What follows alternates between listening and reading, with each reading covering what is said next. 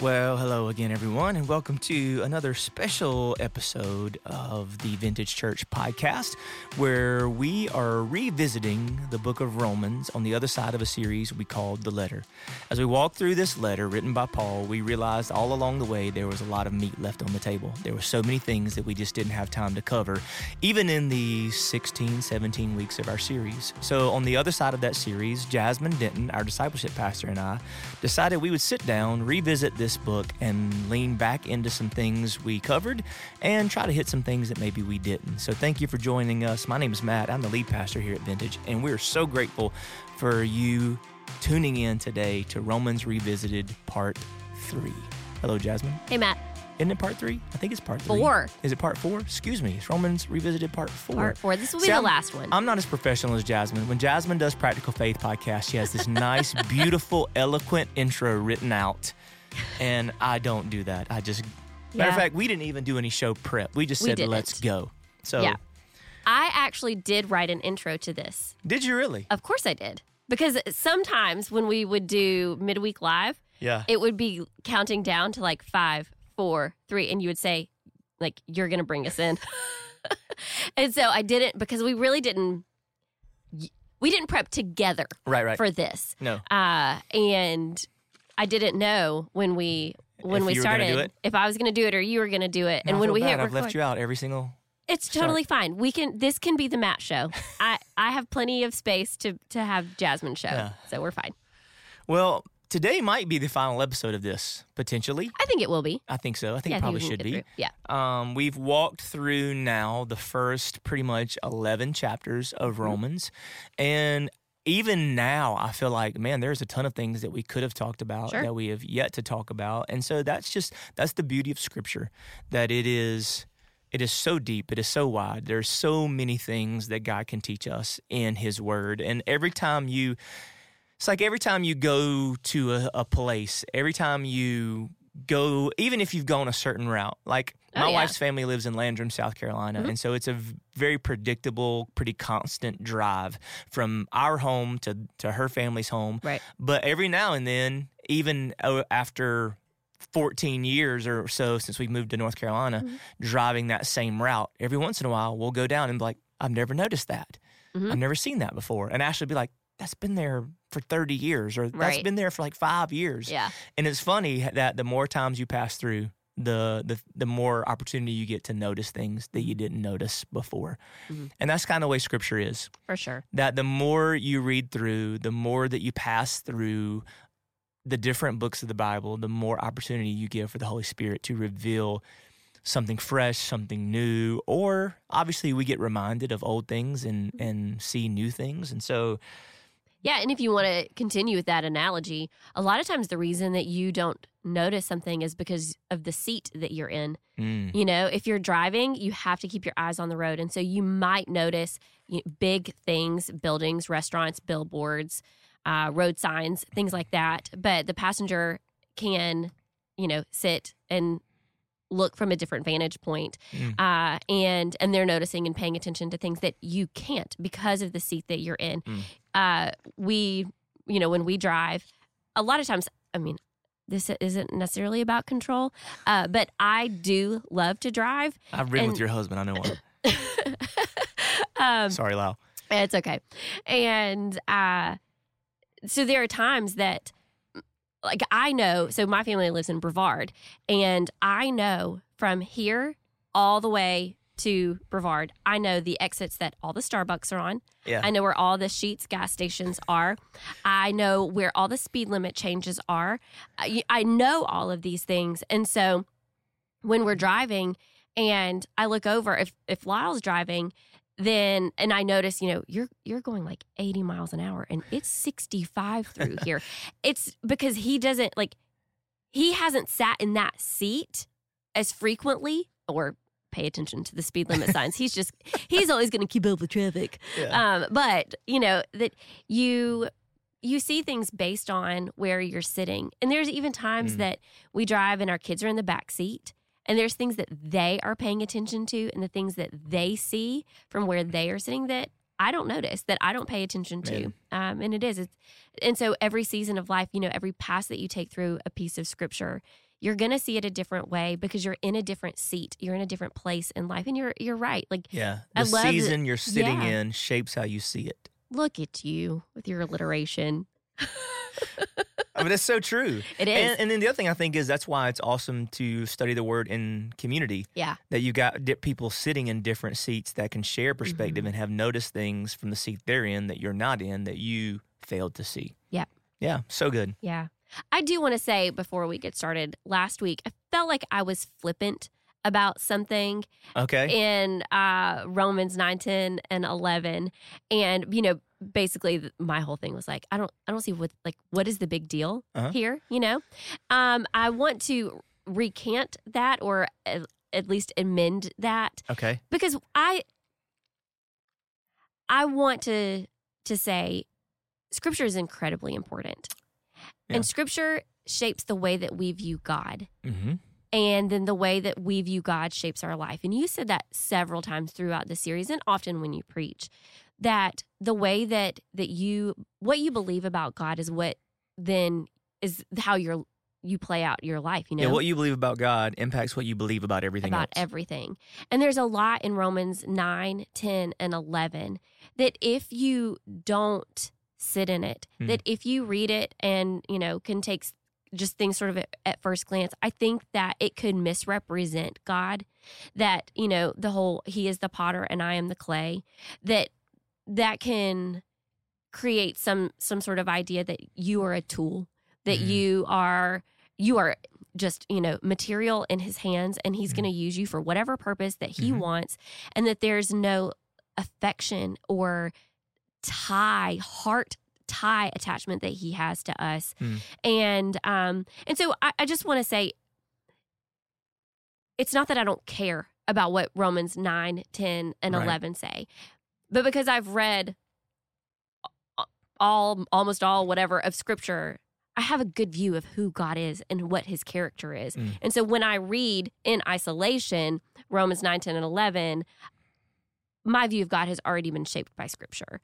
But if we just look at 9, 10, and 11 by itself, you can go down some dark places in belief about God. And so I don't want, if anybody thought, what I said last week in any way meant that I didn't have a high view of Scripture, or that wrestling with it or sitting in it or taking belief from it wasn't important. That is not at all what I was trying to say. I shouldn't be shocked by anything, but I would be super shocked if anybody landed in that conclusion about what you said. Yeah. Because I think it was very clear as to like what you were saying, that you don't understand how this has created so much controversy. Or why it has created so much controversy in light of the cumulative view of Scripture. Right. And that's why it's so important that we always talk about that. And it's important for us as a church to preach all of Scripture. And it's one really big value in expository preaching, which, again, if you don't know what that means, it pretty much means you pick a book in the Bible and you just kind of wade through it. And, I'll be honest, right now it's nice to be a little bit of a break to preach some other things that have been on my heart for a while. Really excited about this Sunday's message. Not that I wasn't excited. I'll be honest, there was times I wasn't really excited to preach. Oh, there was really. But it's and that's the thing about Scripture and where things go sideways in our faith is when I don't think we can elevate any part of Scripture over any other part of Scripture. And that's why, it's important that we continue to challenge people, read all of the Bible. Read the whole Bible. To understand any of it, you have to have some idea of all of it, even the parts that you think maybe aren't needed or aren't necessary, or because I'm a Christian, the Old Testament place. And, we've tried so hard as a team, as a duo throughout the last year to say, no, Leviticus is important, and here's why. And if you're listening to this and you haven't watched our midweek lives that we did throughout the Lenten season, I really encourage you to go back and watch or listen to those. Yeah. They're on the Vintage YouTube channel. They're on the app. They're in all the spaces that you normally find content from our church. But Jasmine and I, in a really broad and minimalist view almost, kind of walk from Genesis to Jesus and walk through Leviticus and walk through some of the prophets and walk that there's a reason why God moved on the heart of people to canonize the Scripture the way that we have it. The the 66 books of the Old Testament and the 27 books of the New Testament. Mm-hmm. Did I get that right? Isn't it 66 total? Yes, it is. It's fine. It's 66 total. My brain. 66 total. Yeah. You know what I mean. So, but like all of the Old Testament and all of the New Testament is super important and and it's super cohesive. And, you know, one of the things that Marshall, who leads our global missions team, which we're taking a team for our church to the Czech Republic in less than a month. First time we've taken a global trip or an overseas trip in years, even before COVID. 2018? Because no, it was before then. Really? I think because of before COVID, there was things happening in Haiti, which we were anyway. One of the questions is, why do you believe in the Bible? Like she wants me to kind of help people process, so that when we are asked that question while we're in Czech. And, you know, there's a lot of good reasons to believe in the Bible. There is, you know, yes, it was written by humans, but it was inspired by God, and it's been protected and preserved by God. And there is a lot of really stringent criteria that went into choosing of all the ancient writings, you know, why the books that we have are in the Bible. There was a very high standard as to what would be put in and what would be left out.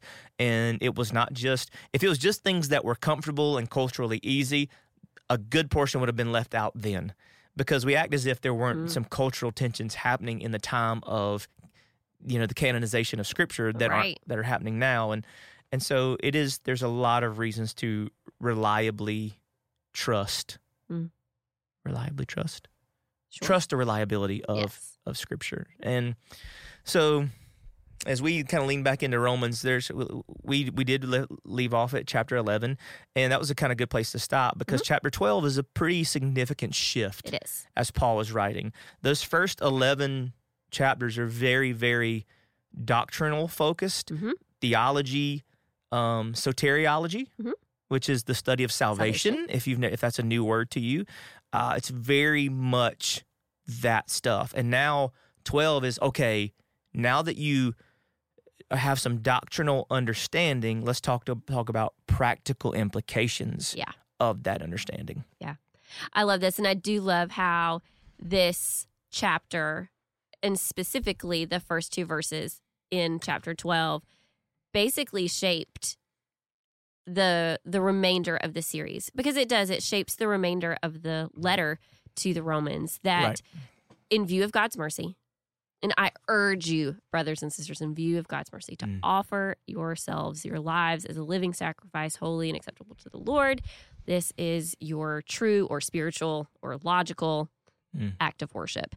And that keeping all of those things in view. I mean, because even that, it shapes verse 2. Because in view of that, don't be conformed to the pattern of this world, but be transformed by the renewing of your mind. I love that setup of sort of that idea, and I think that you said it this way, because God did, I will.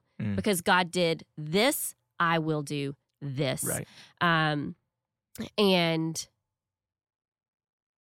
I love that even though Paul basically wrote 2 verses in Ephesians to sum up all of Romans 1 through 11, I love that he took 11 chapters to do it. Yeah. Because so much is even poetic. It's beauty. For sure. And intertwined with like lawyer talk and just some really deep doctrinal and theological things. But and then he gets really practical, which I love.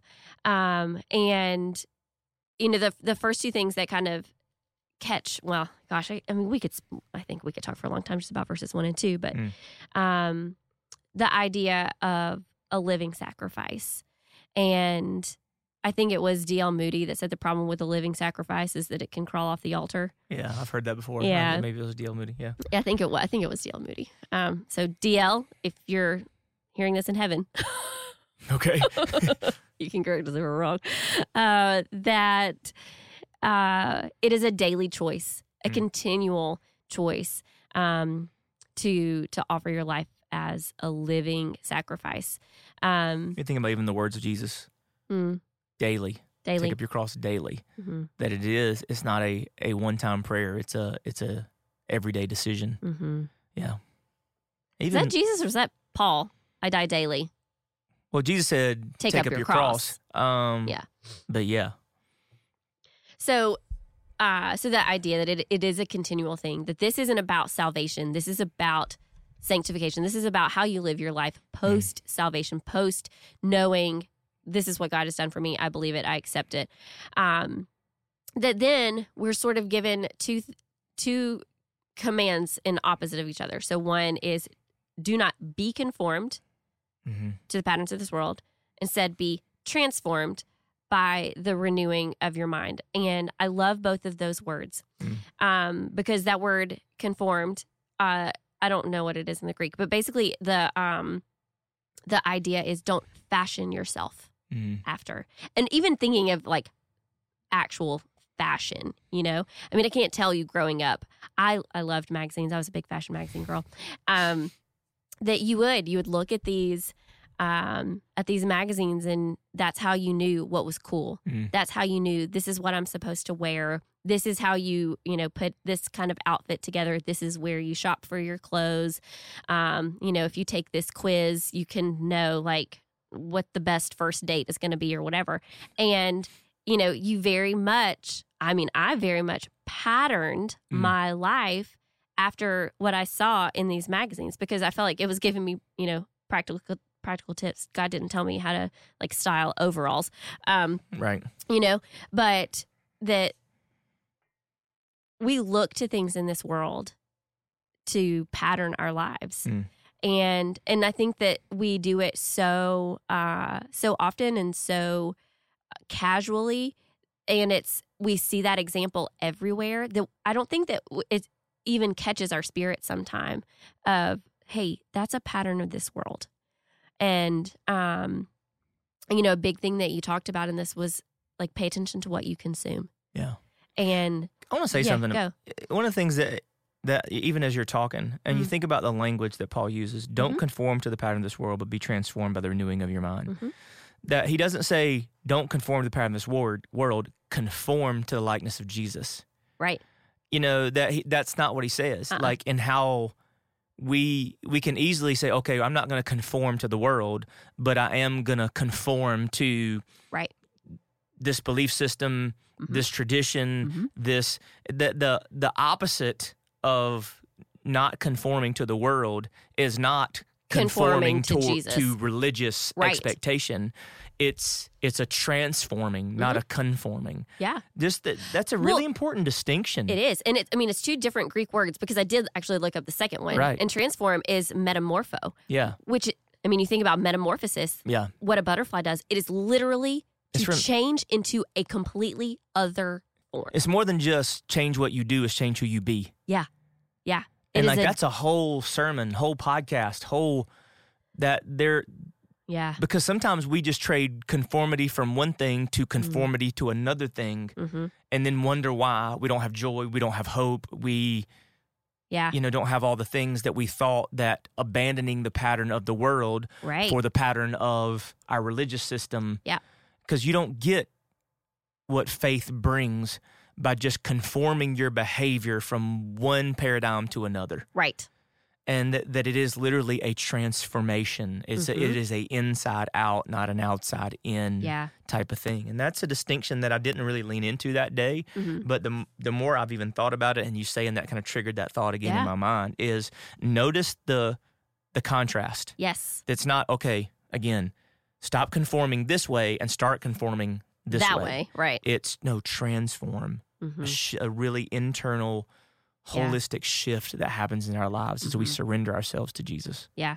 Even if you continue thinking down the line of a butterfly and that process of metamorphosis from the caterpillar and then into the chrysalis, what actually happens inside of that chrysalis? They basically turn to goo. Yeah. Like it is not a pleasant or easy process. They are completely transformed. And so, I think that also helps us to manage expectations of transformation. Yeah. That it's not just a cosmetic. No, it's not. Change. It's not cosmetic. It is whole, yeah. And then that's where Paul in chapter 7 wrestles with that tension of I have been made alive in Christ, but I'm still in this dead body of sin. And we have to live that way our entire life. We'll never be able to shed our physical body in this life. And so it is it's a whole life of getting that sinful dead body to be transformed. Yeah. And that is not an instantaneous process. And as he moves into verse 9, I think about verse 9 through 21 is like, this is the evidence of that transformation. Yeah. And for these things that he unpacks in 9 through 21 of chapter 12, that can't just be a behavioral. Right. Yeah. It is a real sifting and shifting of very important things. You just heard me sneeze. I'm sorry. Yeah, we don't have cough buttons in our no or sneeze buttons in our podcast. We don't. So. I try to get as far off mic as possible, but it's a pretty good mic here. So who knows? But before we get into 9 to 21, which reading through that whole list, even as I was rereading this morning, I thought the only way that you can do this is through the power of the Holy Spirit. Yeah.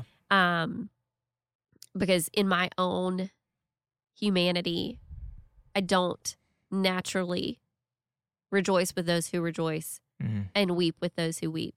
Like that has to be a God working in me. I think some people maybe are born natural empathizers, and some aren't. And I think that both require the work of the Holy Spirit. One, to like not melt into puddles every time something happens. And then the other is, hey, you need to soften toward people. But before we get there, Paul talks about spiritual gifts. And this isn't something that we talk a lot about in our church. And it's something that just in the last couple of months that I've been thinking about and doing some listening to different people about spiritual gifts, because I think that sometimes we confuse spiritual gifts with talent that we have, with a willingness that we have to serve, which serving is a spiritual gift, that we can sometimes, I think we can go one of two ways very easily. One is to completely ignore spiritual gifting and think that it's not important. Yeah. Or two, we can lean hard into spiritual gifting and think that is all that there is, and that is the only way that I can operate is within my spiritual gifting. And we can obsess over it and take a million tests, and it can get as consuming and as focused as any kind of personality typing inventory that you can do. And I think instead of running toward one end or the other, that we have to start talking about there are gifts that God has imparted. I mean, he says, sorry, I'm going to have to hold my Bible up, that since we have gifts that differ according to the grace given to us, each of us is to exercise them accordingly. That we do have these spiritual gifts that are supposed to edify the church in a spiritual sense, and that we need to exercise them. And so you can't exercise them if you don't know them. But then also you can't get so caught up in, well, my spiritual gift is leading. And so if there's not a position for me to be leading here, then I'm out. Like I can't do anything here. So let's talk about spiritual gifts, Matthew, because you've got feelings. I can see, y'all can't see. I can see on your face. Go. This is one topic that has always puzzled me. Sure. Number one, like where did we get the term? Spiritual gifts? Yeah. Here. Paul even says it in Romans 1. Spiritual gifts? He says spiritual gifts. Yeah. Read it again. Okay. And in the context in which it says this. I understand like gifts of the Spirit, like they're given to us by the Spirit. So is that what we mean? That there are things that are given to us by the Holy Spirit of God? Hang on, I got to find it. This is not the Bible that I normally read out of, so I'm going to peruse. Because, I mean, that's one thing that, and maybe a part of my hesitation, frustration in some of these labels is the way I've seen them hijacked, misused, leveraged to do or not do different things. So, yeah. Okay, so here's what he says. This is Romans 1, 11 is where he says it. He says, "For I long to see you, so that I may impart some spiritual gift to you, that you may be established. That is, that I may be encouraged together with you while among you, each of us by the other's faith, both yours and mine." So just that idea of... But even there, like, are these the same things? So it's the actually... Because he's not saying, like, I want to impart teaching. He's like, I want to... I want to share with you the spiritual gifts that I have in order to, what does he say? So that you may be established.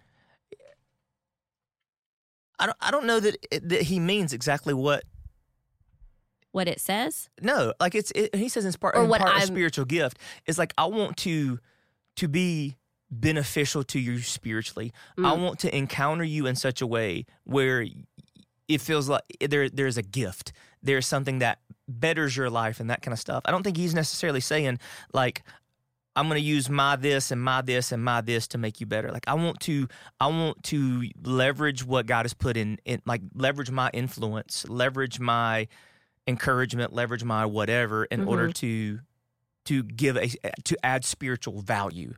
As in spiritual gift being a spiritual value. Okay. Does that make sense? It does. As opposed to, sometimes, and maybe I'm not right, or maybe I'm not articulating the way I want to say this, that in that moment when he's saying, I want to be with you so that I can add to your spiritual development. Yes. That the spiritual gift is the advancement of your faith, not necessarily the specific thing that Paul has to offer them. That the gift is not necessarily what Paul has, but it's the impact that Paul has would on leave. Others. And it might be through the means of those things. Right. Does that make sense? Yeah, it does. I don't know. I don't think that necessarily voids out, though, that... No, it's not that it voids out the way that the gift will not come through the vehicle of the different things that Paul has to contribute. Right. But the things he has to contribute aren't the gift. The gift is the result of leveraging those things in their presence and among them. Okay. Does that make sense? It does. I don't know that I'm, like... Read it again. Okay. Okay, this is also in the NASB, if anybody's wondering. "For I long to see you so that I may impart some spiritual gift to you, that you may be established. That is, that I may be encouraged together with you while among you, each of us by the other's faith, both yours and mine." And so the way that my little footnote says, in other words, exercise his gifts for their benefit. I mean, that's impart. That's what the word impart means, to exercise for someone's benefit. Yeah. Yeah. Hang on. Okay, so now let's go. This is fun. All right, so now let's go back to Romans 12.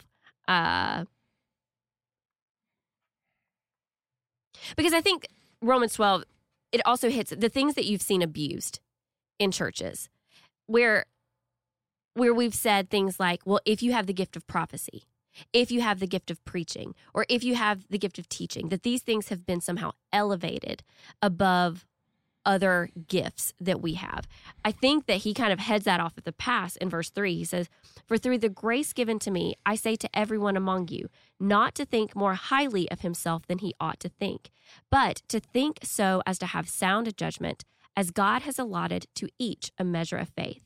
For just as we have many members in one body, and all the members do not have the same function, so we, who are many, are one body in Christ, and individually members of another. Since we have gifts that differ according to the grace given to us, each of us is to exercise them accordingly." And then he goes through and lists. Yeah.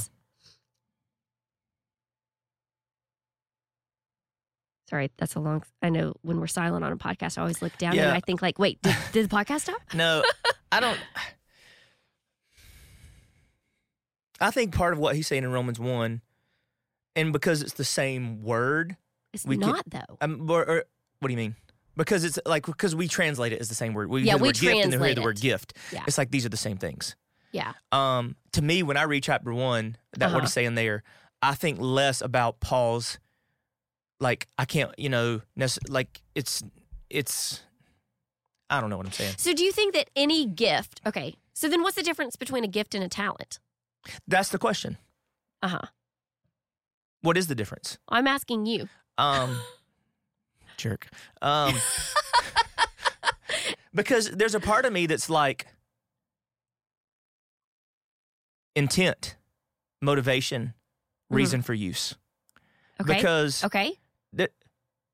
what makes teaching spiritual and non-spiritual?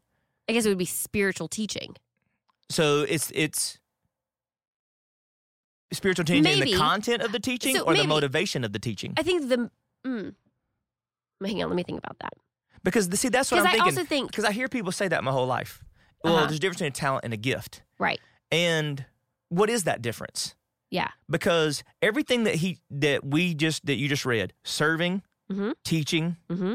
encouraging, generosity, Yes. leadership, Yes. are all things that are present in people in a non-spiritual context Yep. and used. Yes. So is it the source that makes it spiritual, that this is something that comes from God? So is it the people that have that didn't come from God just because it's not being used for God? Like, is that where the transition changes from just a talent to a gift? Right. Because if Well- God is the one who gives us the ability to do anything, our intelligence, our Right. our physical ability, Right. Because our- we've been made in His image. and because Every we're person formed on- by Him, Right. that where it shifts from just a talent to a gift Mm-hmm. is motivation. Is when you start serving for the glory of God, teaching for the glory of God, encouraging for the glory of God, generosity for the glory of God, Mhm. leadership for the glory of God, for the glory of God and the building of His kingdom. Yes. That's what distinguishes A spiritual gift. a spiritual gift from just a a talent. talent. Yeah, I could get on board with that. Okay. So then, in that reality, then it all comes down to like motivation. Mm-hmm. So if you're leading, even in a church context, Mm-hmm. and your motivation is your glory, is it a spiritual gift? No, I would say then that's a talent. That's just something you've got a knack for. Just a natural But it's still born leader. But it's if it was put into you by God, by the Holy Spirit, Uh-huh. does He take that away if you begin to misuse it? Maybe He takes away the platform that you Maybe. use, but not necessarily the gift itself. See, that's what confuses me about all this stuff when I hear this conversation of gifts and talents and that kind of stuff. And it's because everybody there, in many of these that are mentioned here, Uh-huh. most people have the capacity to do these things. Prophesying would be very much a spiritual thing. Uh-huh. And outside of that, think about in a secular, non-Christian, Yeah. Serving, driven, teaching, exhorting, giving, everybody can do these things. leading. Because Sure. so and I think that's one of the reasons why some spiritual gifts have been elevated. when you start getting in the conversation of tongues and prophecy and that kind of Right. stuff. Because like all these other things are present in every other arena of the world and of life. Uh-huh. But these things seem to be, and so they're over spiritualized and that kind of stuff. Yeah. And so I think that's what like Paul's saying is, I want to impart something to you. I hope to give you a spiritual gift, not Uh-huh. an earthly gift. Okay. So like that's the distinguishing something thing that that- you think from there. Yeah, something Okay. that benefits Your spirit. This is a gift for the spiritual development of your people, Right. of this community. Yeah. Like I long to use whatever I can to contribute what I can to give you a spiritual gift. And again, the spiritual gift not being the talents, the things in So Paul. that's in chapter 1. Yes. And then here in chapter 12, he's saying God has given you each this a measure, a gift that you are to use right to build his kingdom. right. Do you think? Ooh, I don't know that I want to go down that one. Yeah, I won't go down it. Now All you right. have to. I know. No, so I was thinking, okay, because so much of this is like hypothetical. But do you see the distinction that I'm I do that see I'm that making distinction there for now? sure. Okay. Because chapter 1 is the distinction is a spiritual gift versus I'm not bringing you bars of gold. Right. Yeah. Yeah. Because that's going to do you no good in the long run. Right. And then also he's saying you're going to do me like the same way. Right. I will also receive a spiritual gift from you. It will be a gift exchange in the spiritual realm. And the vehicle for that might be teaching. Might be serving. Right. But the gift is the spiritual benefit that happens, not the actual skill or... Sure. Well, and I think, okay, because I do think that people have these gifts outside of the Christian faith, for sure, you know? Like we've talked about. You can't deny that. Right. But I think it's important if you know, hey, I have the gift of teaching, and I've been a fantastic, sixth grade teacher for 18 years. I came to know Jesus. Okay, now how do I use this to build God's kingdom? Right. Now, that doesn't mean quit your job. Right. That means, okay, how do I use this skill? Like I know how to teach people. Yeah. But people get weird when you start calling, it's almost like you're diluting it when you say, instead of calling it a spiritual gift, you call it a skill, you call it a talent. It's like people freak out. No, spiritual gifts is talent because talent seems selfish or self-serving. Right. But there are talents, there are gifts that God has put in you. Yeah. And to kind of start separating all these things over weird fear of terminology. It's like, no, there are things that God has put in you. And it's evidence in other parts of your life, like you're saying. And now what makes it different is you're using that thing for his glory and for the building of his kingdom. And that's the shift. Right. Well, even to pay attention to it, because I think even exhortation, which I think some maybe says encouragement, but to know you are a natural encourager. There are just some people who are just They're your cheerleaders. They're your natural. I'm going to come alongside you. I'll point out the gaps. I'll point out whatever. But I'm going to do it beside you. And I think if you either know that is you, then either you know, hey, I'm self-aware enough to know this is, a gift or whatever. But I think where the other side of that is, and I'm so glad that we did away with spiritual gift inventories. Yeah. Here a long time ago. Yeah. Most of us aren't self-aware enough to it's just like your Cosmo quizzes. Exactly. You answer them based on a lot of I know the outcome that I'm hoping that this says, so I'm going to answer the right. Yeah. The better way to do it, again, is in community. Because you'll have somebody in, even Jenny Austin, who's on our staff, she pointed out in staff meeting a couple weeks ago, she said, sometimes you have to name things in other people.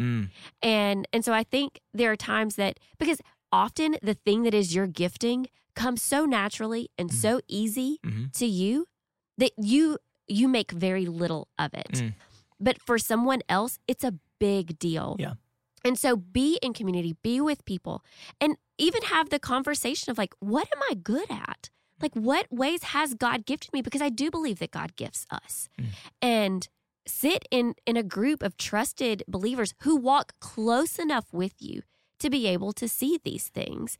And for them to say, like, every time you explain, like, every time you tell us what God is teaching you in the Word, like, it's so clear. You are a really good teacher. Now, that might not equate to, this means that you're going to preach one day. Right. It just might mean maybe your next step is you need to lead a Bible study. You need to sit down with somebody and have coffee and talk about the Bible every week. It would be of such a great benefit to someone else because you teach so clearly. And so I love that. And I think more than anything, that's what I wanted to get at with this spiritual gifts thing is, and which leads into 9 through 21 is you cannot do this unless you are in close community with people. You can't serve people. You can't build one another up. Right. You can't use these gifts of exhortation or giving or mercy if you are not living in proximity, close proximity to people. And so have those people and if you have more questions or you're now even more confused than you were in the beginning about There's spiritual two gifts, more things that I could bring up. Let's go.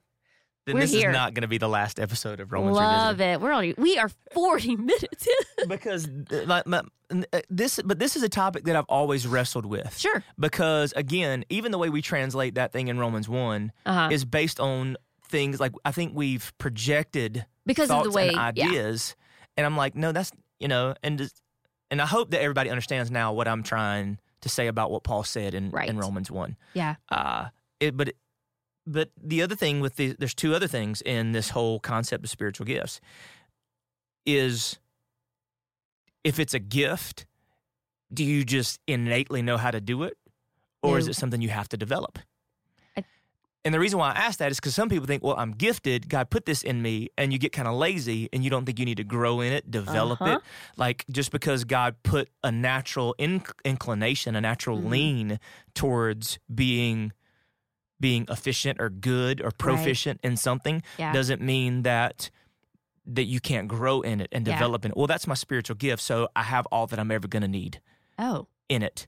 Because I've seen people in like that. That's why people don't try to grow in as communicators or as Bible teachers or as musicians or singers or whatever. It's like, and just because you got the opportunity doesn't mean you have the gift. Ooh. Because sometimes we assume we're gifted because somebody gave us an opportunity. Does that make sense? And that's a whole nother realm of things. And the other thing that I want to point out is I believe what a spiritual gift in that God can impart to you something that doesn't come natural to you in a moment or in a season when it's needed supernatural way. For God's glory. Yeah. Does that make sense? Yes. Because it's like, you know what? Again, I've never done that before, but God's put you in a position where he's tapped you on the shoulder and said, I know this is not comfortable for you. I know this doesn't come naturally to you, but in this moment, in this season, at this place, the Lord says, this is what I need you to do. Yeah. I look at the life of Moses. Yeah. And you wouldn't have known Moses and thought he was gifted to do what God called him to do. Right. If Moses would have taken a spiritual gifts test, he'd have still been sitting by that bush that had burned up. Yeah. You know what I'm saying? Yeah. Because there was nothing in his history that said, I'm a really great leader. Right. Nothing. And so this is a much more complicated, nuanced concept than we want to admit. Sure. That or that we're even willing to wrestle with. Because I think that we want to take a test, or we want God to tap us on the shoulder and say, here's your spiritual gift. Right. Now go use it. And we're not willing to sit and wrestle with it and talk about it and figure it out and read about it and pray. Oh, for the love. That we God. claim spiritual gift based on opportunity, based on what I enjoy, based on what makes me feel good about myself when I do it. Yeah. And it's not that all those things don't weigh in, but there are so much deeper levels to this conversation of spiritual gifting that we have to be aware of. Yeah. Especially as we seek to get, again, he says we don't all have the same function. Right. We are this big jigsaw puzzle, and every piece is a little bit different shape, but when together it makes something, Aiden used to love to do Legos. And I remember looking at these pieces and getting it all together, and there's like this one super important piece that seemed really small and insignificant, but when you put it in, it made the whole thing complete. Yeah. And so... Well, and, even you saying, hey, kind of God tapping you on the shoulder and say, I need you to do this for this season. Yeah. I will empower you to do it. I think about, because the language Paul uses is that of a body. And I think about, when... like you break your arm and your arm then is like, you can't use it. You can't do anything with it, you know? And so other parts of your body have to compensate for that thing for a season until that healing happens. And I mean, and you can look at that in the whole body of Christ right now. Right. Like, who is wounded right now? What part of the body of Christ is immobile? Right. Because of whether it's self-inflicted or from outside forces is wounded. And we need to make up, we need to fill in that gap, you know, and God taps us on the shoulder like that in those seasons. Yeah. So, yeah. This is really important. It took us a little while to get there. It did. And even but that's fine. Like, and if you're listening, sometimes. Thanks for hanging with us. Yeah. And I hope you did hang to this point because, you know, I didn't start this conversation really well, and Jasmine and I were kind of like working through this a little bit together. Again, y'all get to hear a really raw conversation. We did not talk about this beforehand. And as much as we have studied the Word and know the Word and there's still things that I'm processing. Lord, did I get this right? Mm-hmm. Am I thinking about this properly? And again, I'm learning more and more. There's things about my life, they were not incorrect. They were just incomplete. Yeah. And God is more forming my understanding and position. It's like, no, you are not incorrect about that thing. That, it is a talent. It is something that you naturally can be good at, that God's put in you, that is a spiritual gift. But it's not just that. There's also other things to it. And when we lock ourselves into a limited view of something this important, we handicap the church. Because as a pastor, I watch and a pastor's kid, I don't do that. That's not my thing. Yep. Or this is what I've always done. Yes. And if I can't do this, I'm going to do nothing. Yep. And I don't know how you justify that in Scripture. No. I don't know how you justify no contribution at all to the body of Christ that God has put you in. Right. But, you know, it's time for us to broaden our mind and believe, you know, we're about to go on this missions trip. That's right. And there are going to be times when, you know, you've never done this before. You don't think you can do this. This is not something that you would naturally choose. Yes. But in this context, the Holy Spirit's going to tap you, and you're going to have to trust Him to equip you to handle it in that moment. Right. And He will spiritually gift you, supernaturally gift you to do something for His glory. Right. Because He is about His glory, and He'll even use your no-talent self, does it with me every single day, to do something eternally significant. Yeah. And there's people that listen to this that you needed this conversation because there's people that are listening, and I had coffee with a guy this morning, and the door for him to do what he did for years is not opening, and it's not going to open at our church. And it's like you've got to decide, okay, I've got to trust the Lord to lead me into something else to serve Him. Right. And I think a lot of people do that. Yeah. As you know, we open this conversation about sitting in different seasons and having different things. And that's true in our gifting and our contribution to the body of Christ as well. That, you know, that's why I always tell people say, well, God called you to preach. No, He didn't. God called you to pastor. Well, kinda. God called me to serve Him. Yep. And that's what He's called all of us to do. Yes. I just happen to serve Him as the pastor of a church. And more often than not, how I serve Him is teaching His word, standing on a platform in front of people week in and week out. Right. Your calling is the same calling. Same calling. It's just manifested and you're used in a different way. Correct. The person that is sitting right now in their office or in wherever, it's the same calling. Yes. It's just a different platform, different avenue, and in a different way. Yeah. You're just in a different room. Right. Yeah. I like that. It's really good. So we got about 12 minutes. Okay. All right. Well, let's see. Let's finish out. Do you want to just finish out chapter 12 Yeah, let's then? do that. Let's do that. I really thought I didn't think this would be that long.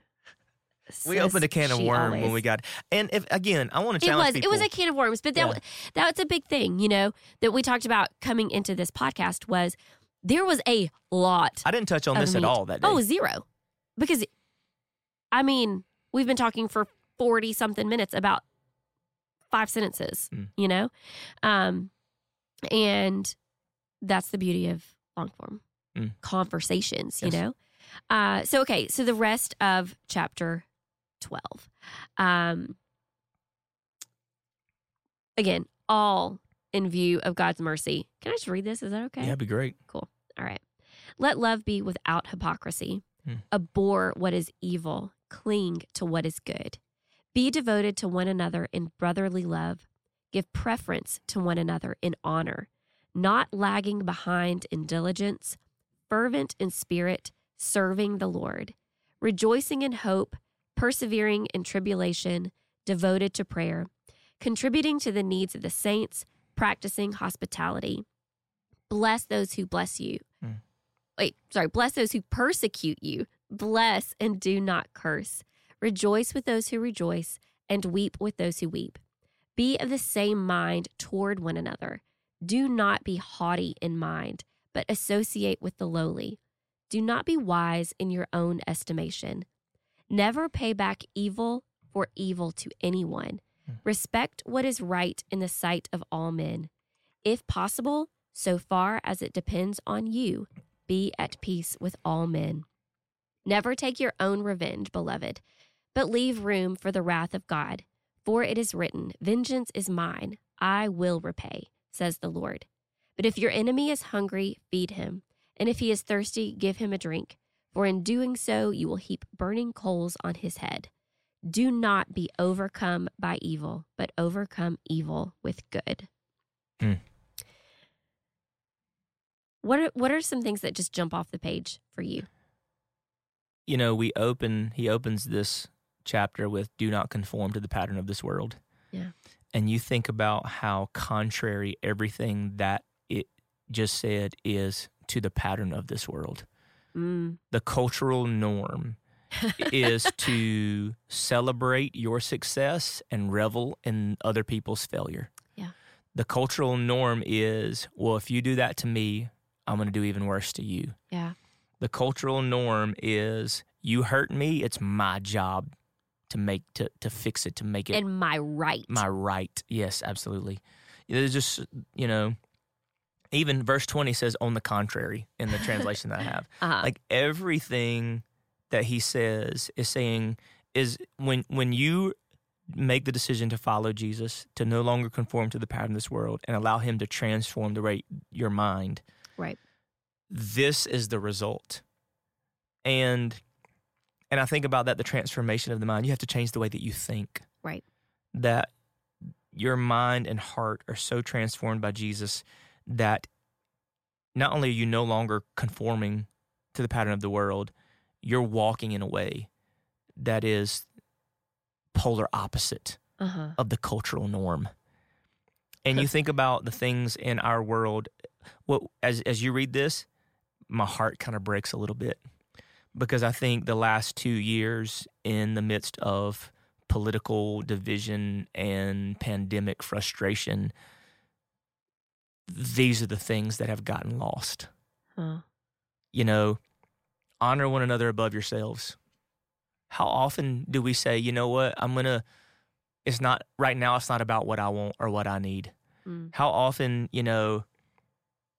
have we really walked in everything that this says? To me, this is a checklist. It's a gut check to say, yeah. Okay, if I'm really allowing Jesus to transform my mind and I'm thinking the way that Christ would have me to think, these are the ways that I should be practically living in the world that I'm in. Yeah. And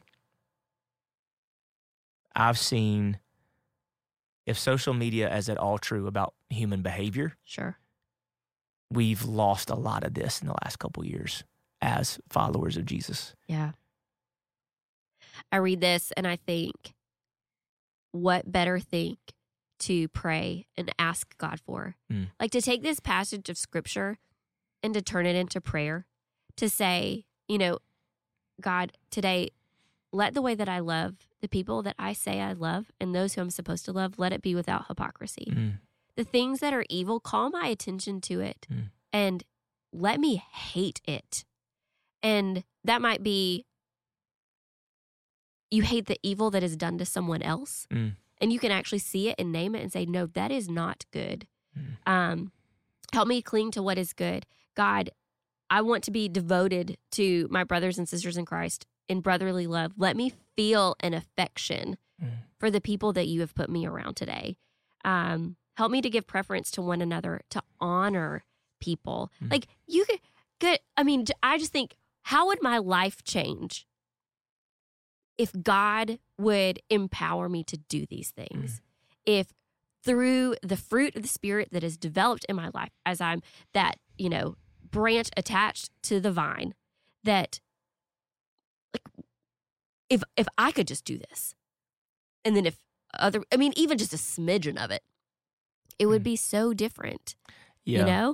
I look at verse 12 and yes. Be joyful in hope, patient in affliction, faithful in prayer.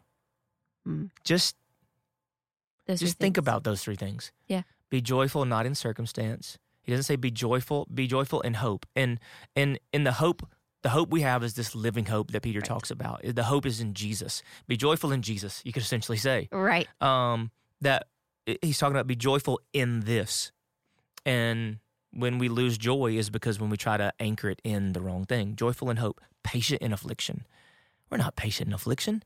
No. Because affliction, it says, so in other words, when it gets hard, just be patient. Yeah. No, when it gets hard, we want to hurry. Yeah. I want to rush. Affliction, there's nothing we want to... Or get out. ...to get through faster than affliction. Yeah. He says, no, be patient in affliction. And then be faithful, be consistent in prayer. And the conviction that washes over my spirit as I read that with some of the ways that I've let hopelessness sink into my heart, that I've let things rob my joy, how I've prayed, God, I'm just so ready for this season to be over. Lord, just it's got to end. Like, please, Lord, just let's get through this. I want this to be over. Yeah. And I never pray, God, give me patience in affliction. I pray, God, take it away. Remove the affliction. Yeah. We pray for more removal of affliction than patience through affliction. Yeah. And then that faithful in prayer. Am I only praying when pressure pushes me to my knees? And I'm not constantly really seeking God. Yeah. So I think if you're listening to this out there and you need to go back and read 12:9 through 21. Yep. And just reflect on your own life and just say, God, show me what part of this is not present in me. Because is it because somewhere along the way I put something else in view? Yeah. That I'm living the way I put it throughout the remainder of the series, with God's mercy in constant view. Yes. With your eyes fixed on Jesus, the author and perfecter of your faith. Yeah. And our eyes have drifted towards other things. And when they do is when this stuff becomes impossible. Yeah. Yeah. When I think about a lot of these things, and if we said, yeah, I don't do that, but I have a good reason. I have a good reason that I don't weep with those who weep. That if we look at someone weeping and we say like, why are they crying about that? Like, they need to get over that. That happened a long time ago. They need to get over it. Right. Like, okay, no, weep with those who weep. Yeah. So what is it in you that is keeping you from being able to do that? Like, what is, like, there's something at the root, something that needs to be transformed. And I think, if you read this and as whether it's a checklist or a measuring stick, and you see those places where you don't measure up, that's the place that you have room to grow. Yeah. And don't back away from those places. Don't turn from those places or justify those places. Yeah. Lean into them, feel that tension, and say like, God, okay, I see this is where I can grow. So you do it. It's good. Well, we'll let that be the end of Romans Revisited Part 4. If you're listening, we would love to hear from you. And once again, I feel like we come to the end of these and I'm like, we probably said something really stupid over the last hour. Well, but if we did, we'll trust God's grace to cover it, and we'll trust your grace out there listening to reach out to us if you need something clarified, if you have questions. We would love to hear from you. Maybe there's something about the spiritual gifts conversation or somewhere along the way as we've hit on something that has triggered any kind of response in you that you feel like you need to share with us, we would love it. We welcome it. We invite it. So jump on the Vintage Church app, hit respond, or you can shoot us an email. All of our email addresses here at our staff are our first names @vintagechurch.net. So we would love to hear from you. And it looks like we will be doing more episodes of Romans Revisited, and we hope you guys keep listening. Thanks for joining us today. Take care.